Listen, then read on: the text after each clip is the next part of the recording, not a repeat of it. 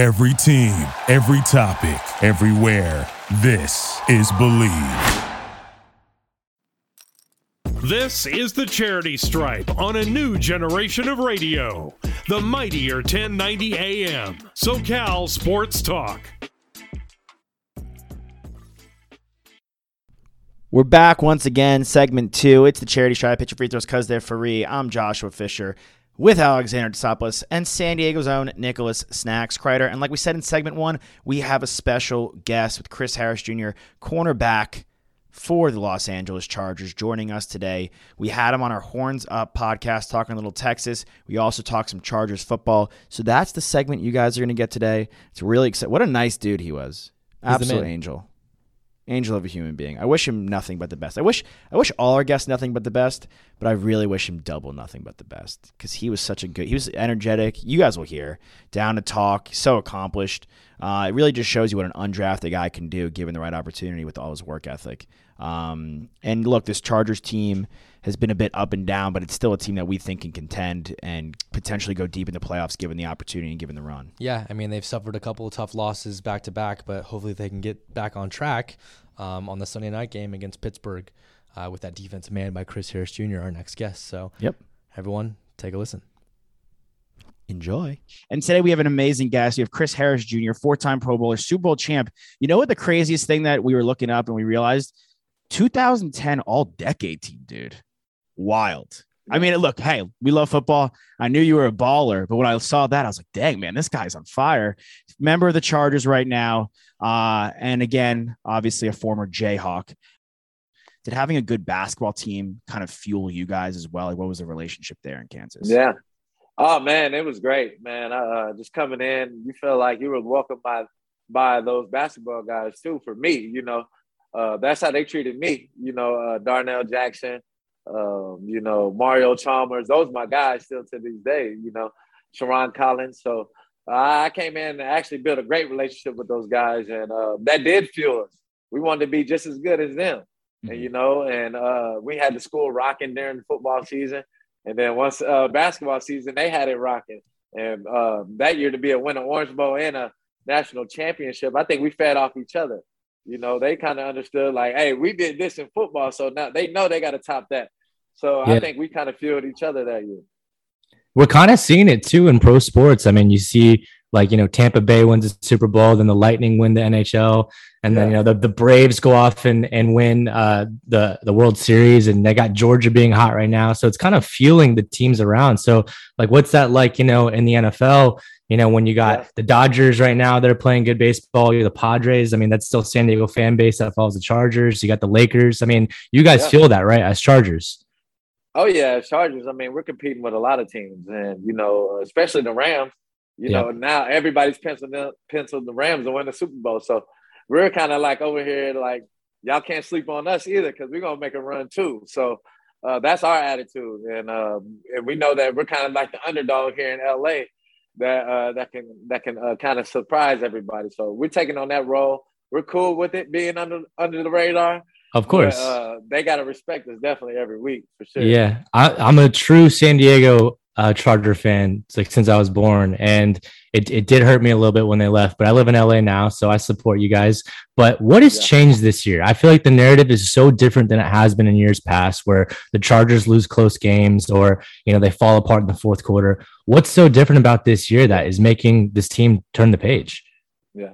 Man, we feel like we can win every game. We feel if we go out there and play our game and play the level that at our standard on offense and defense, we feel like nobody can beat us. And we've had a couple games where we was able to put them all together and play at a high level. And that's how we got out fast. And we need to, now it's time to get that streak. I always say the real football starts in November, December. So it's time for us to get hot and get rolling, especially these next 4 games that we have. Mm-hmm. That is one thing the Chargers always had in the 2000s, like Flip Rivers. The minute it hit December. Oh, Mr. December, always. The guy was like lights out. I mean, you weren't on the team. You were against him in Denver. Yeah. And y'all had to roll out there. What's it? I mean, you were with Peyton, who I'll say, and look, I'm a Boston dude. Like, obviously love Tom my whole life. But I think as far as like skill set goes, I think Peyton's the best I've ever seen. The ability to throw a ball, read a defense, to be a pure quarterback. What do you see in Herbert after having played with Peyton? Yeah. Herbert, Peyton, and Tom they can throw it anywhere on the field. And you know, they have that great touch that you can put it in there. You know, Peyton, I haven't seen touch like Peyton. You know, he can just drop it in a basket. You know, I haven't seen in like the touch that he has. But the thing that really separated Peyton was he ran the show 24/7 on the field. You know, checking audibles or even calling the plays. You know, Brady, he did it a little bit, but they really had a system with Josh McDaniels and with Brady and them what they do. You know, and they carried on to that system. But Peyton was a true, like, I'm calling the plays, I'm doing the checks, I'm doing the protections. Like, he really controlled the offense. And that's the growth that I want to see from Herbert. As you know, as he's in his second year, he's definitely improving. He's getting better at that. You know, talent, I mean, he can throw the ball anywhere. You know, It's out of this world. But to the Peyton Manning's level, you know, that's what he was doing, you know, being able to just run the complete show. And know everything that the defense is in, know every look. You can't confuse them. So that's just the next level to get to Peyton's. Mm-hmm. Yeah. What about you? You go against Mahomes all the time. Oh, yeah. You Mahomes love that. is definitely the most athletic. Yeah? Best thrower. Oh, yeah. I mean, throwing on the run. You know, Mahomes is probably the best talented, you know, most talented thrower that I face. Yeah, but a guy like you, though, who's so accomplished, do you just relish that? I mean, I'm sure like we're sitting there, you know, kind of like, you know, on the couch or in the stands or in the, you know, just reporting like, okay, you're going against Mahomes. The defense must be like dreading it. But that's like, I feel like not the correct mindset. I feel like you guys are like licking your chops, like, give me a shot at this guy. Is that more in the correct wheelhouse? Oh, yeah. Oh, yeah, definitely. That's our mentality, you know, the attack mode. Try to get to him as much as we can. And we not understand the challenge, but you can't go in the game with fear. You have to respect the man, your opponent, and then, you know, you got to bring it to him. You know, you can't, just like we just watched the Canelo fight last week. He had to respect Plant. Oh, yeah. But, you know, at the end of the day, he had to finish the job. So, did you hear that on Instagram? Did you hear them talking on Instagram? Like, they're like, oh, yeah, I really respect you. You're a good fighter. And Ken was like, yeah, you're a good fighter, too. I was like, this is so weird. Weird. It's so weird. But yeah, it I makes sense. Didn't expect that. But do they say that a lot? Do receivers ever say that to you? Oh, this is a pretty good matchup, huh? I respect you. They'll be like, oh, you got me this play. Okay. You know what I mean? Something like that. But, you know, that's a boxing match. That's like you're trying to kill each other right then. So yeah, definitely surprised to hear them talking friendly in there. Well, I mean, you know that DBs and wide receivers go at it all the time. What do you make of the taunting calls that are happening right now in the NFL?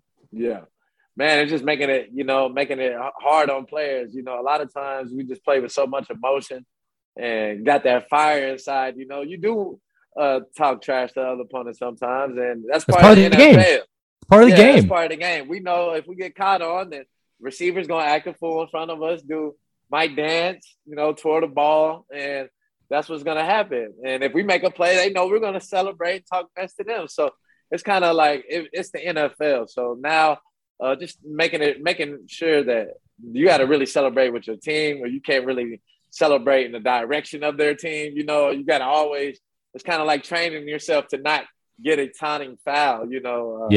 And performers, like entertainers, like it's hard to like tone down entertainers, you know, performers, and they're kind of like making us really tone down on that showcase, you know. Go ahead. I was just gonna say you have to stop an incredible athlete as a wide receiver in front of you, and then you have to make sure that you don't get a DPI or a holding, which is also really hard in today's game. And then by the time you do finally stop him, break up the pass, then you can't celebrate it. Like it's like this compounding series of events that we talk about all the time. It's just we're pretty frustrated with the way the games are being officiated. So I can only imagine what it's like to play. And we also all in agreement that DB is the hardest position to play in all of sports. I really believe it. I truly believe that. Yeah. That and quarterback. We got to still give respect to the quarterback, even though I would say it's went down because now they don't have to get hit anymore. So they're protected. They have a big protection on them. But I would say like the real era when those guys were really taking shots. Dion. Elway. Yeah, Elway era, Brett Favre era. That was when it was legit the hardest position on the field. So definitely DB. I would put DB up there and quarterback for sure. Offensive line now, tackle.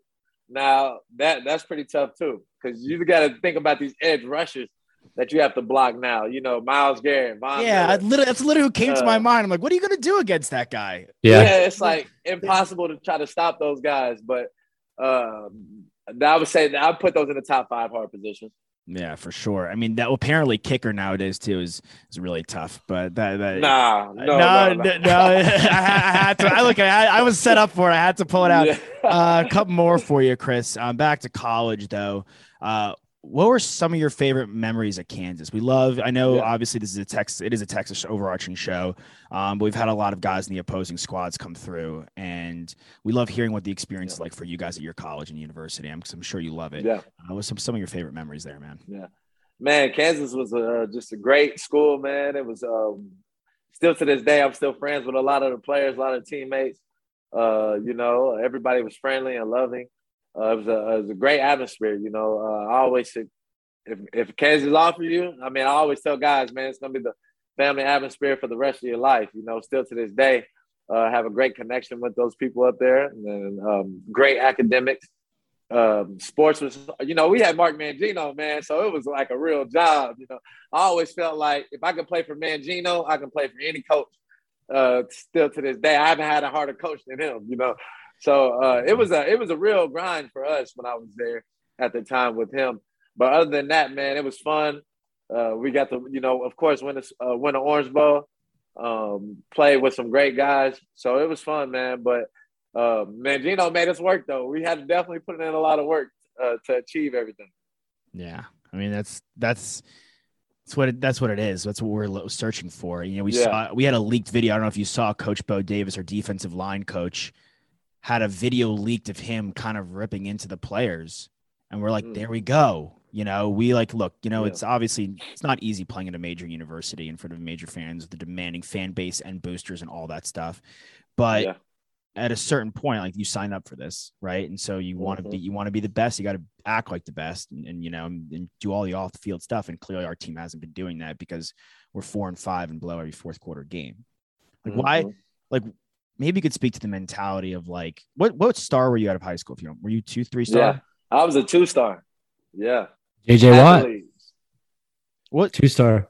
Is there a difference in mentality? I mean, from 4 or 5 stars, is it egregious for us to say that they are so used to taking things lightly because they've had that talent growing up that their work ethic isn't where it's supposed to be? Is that a fair statement? Yeah. Oh yeah, that's definitely fair. I agree. A lot of times they've been spoon fed a lot. They've been told they're the greatest ever, in high school. And they've actually dominated high school, because a lot of these times these 4 or 5 stars are just bigger than everybody in high school. And then once they get to college, nah, you're not bigger than everybody now. So let's see if you're a true 4 or 5 star. And they don't have that mentality. Sometimes it breaks them, because I've been this star and now I come to college, I'm just a regular guy now, even though I'm supposed to be the same type of player I was in high school.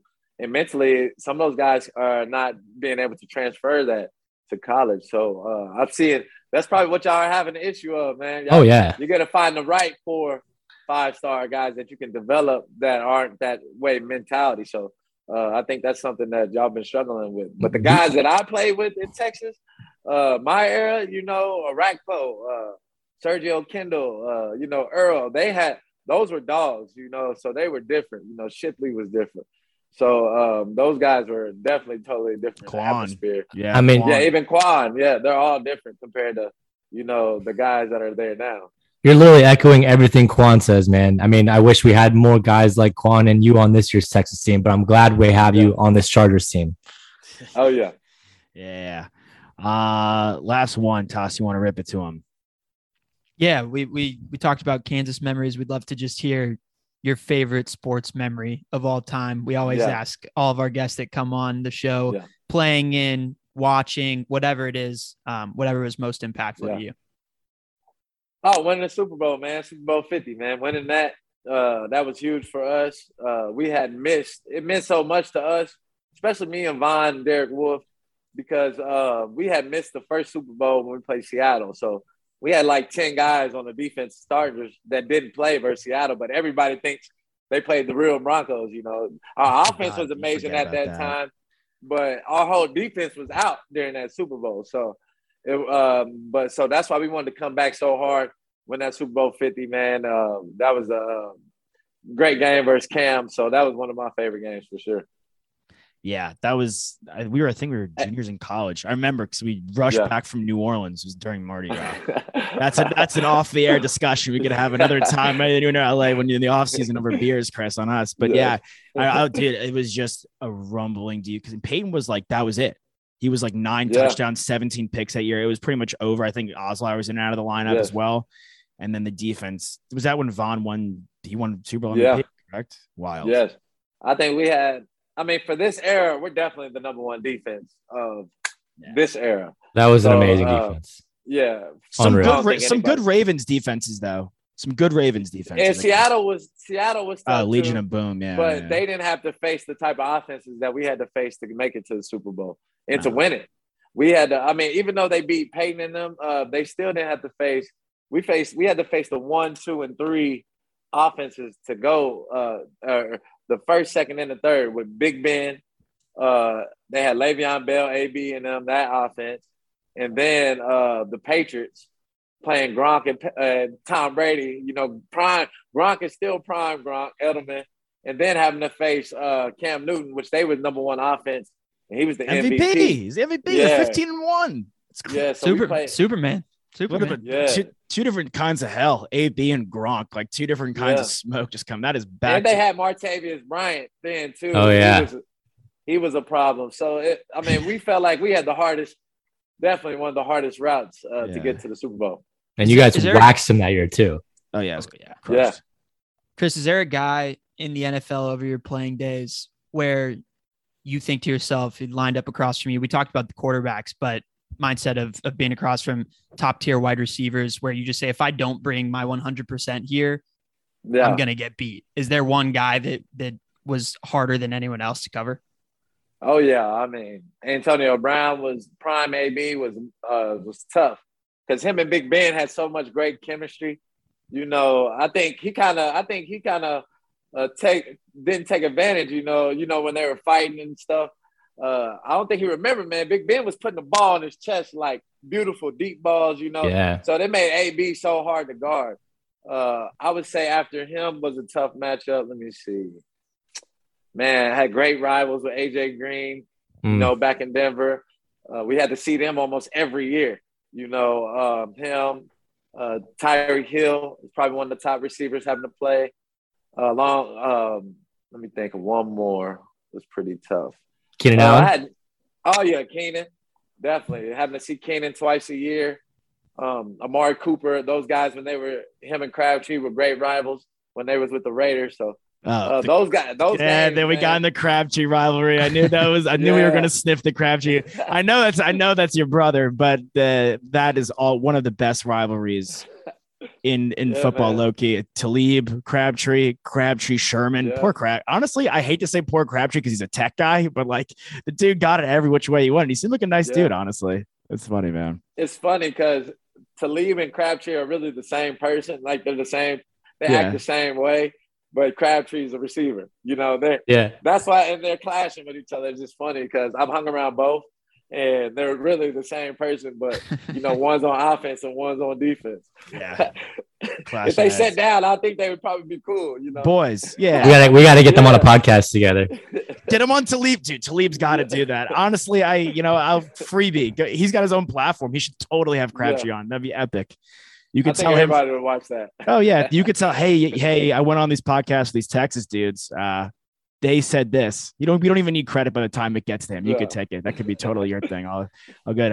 Chris, man, thank you so much for joining us.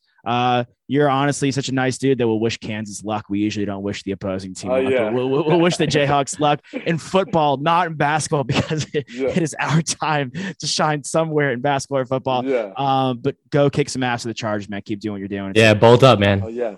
Enjoy to watch you play, Thank y'all, man. Appreciate y'all, bro. Of course, man. Thanks, we'll have it right out. Yeah. Oh, yeah. No problem. Thanks for tuning in, guys. Chris Harris Jr., thank you for coming on. Fans out there, jag both feet and bounce, swing on a full count, rip that puck, hit that putt, hit your PKs because they free, and hit your free throws. Why, guys? Because they're free. Because they're free. We out ya. We love ya. Thank you for joining us. Please catch the Charity Stripe every Thursday at 6 p.m. on the mightier 1090 AM SoCal Sports Talk.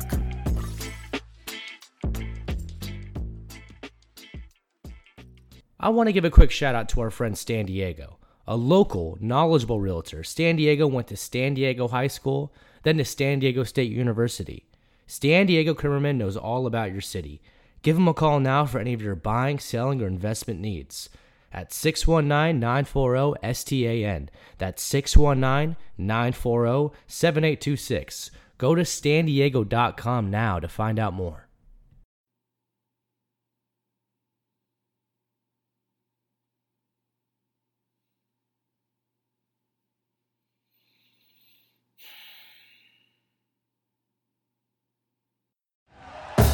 Thank you for listening to Believe. You can show support to your host by subscribing to the show and giving us a 5-star rating on your preferred platform. Check us out at Believe.com and search for BLEAV on YouTube.